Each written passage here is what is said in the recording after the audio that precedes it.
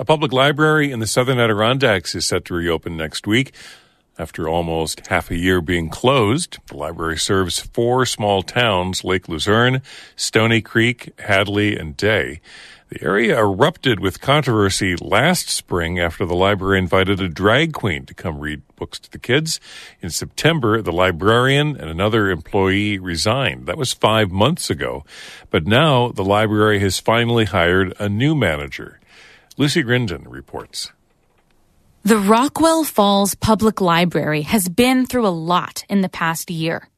Last April, dozens of people showed up at a meeting to discuss a drag queen story hour event on the calendar. Some spoke against it, including local Baptist pastor Josh Jacquard, who was elected to the library's board the following month. Others were in favor of the idea. The meeting turned into a shouting match. This is not a mandatory thing for your kids to do.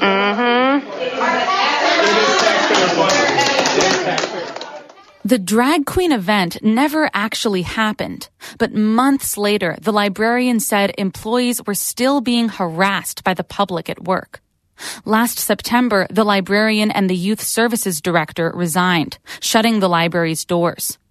The board should have been able to hire someone else to run the library a lot sooner, but board members were at an impasse on almost every issue. 3 of them resigned, so the board didn't have a quorum, and it couldn't do anything. In December, the New York Education Department got involved. The State Board of Regents appointed 3 new trustees, including the library board's new president, Ted Merzak. I've had an awful lot of people stop me on the street and in the store and whatever saying, when are you going to open that library? We need that library. And we took that to heart. Merzak says that need has been clear over the past 5 months. Libraries are incredibly important to the community, especially ours. People rely on the library and they're inconvenienced if they have to go to other places, that's for sure. The other thing is that we have a lot of people in our community that don't have the ability to access computers and things where they live. And so the library provides that service. On Tuesday night, Merzak and his fellow board members announced that they've hired a new library manager. Her name's Marian Allen. She grew up in the area, according to the library's press release.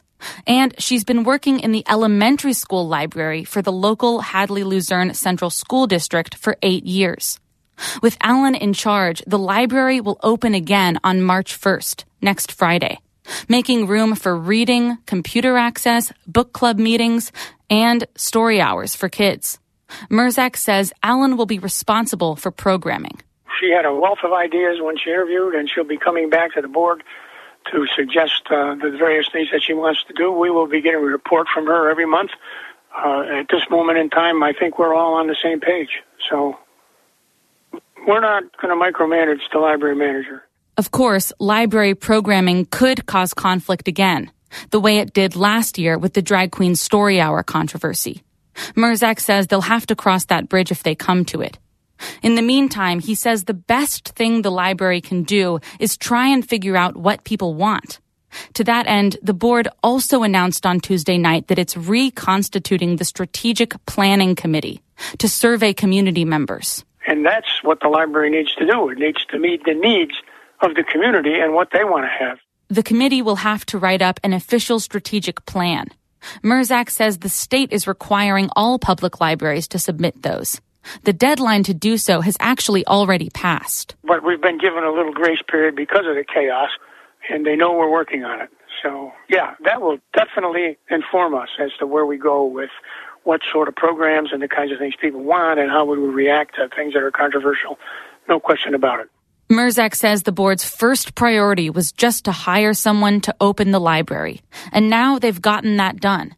He also says the board may appoint up to 2 more community members to the Strategic Planning Committee and may also hire a couple additional employees in the near future. Lucy Grindon, North Country Public Radio.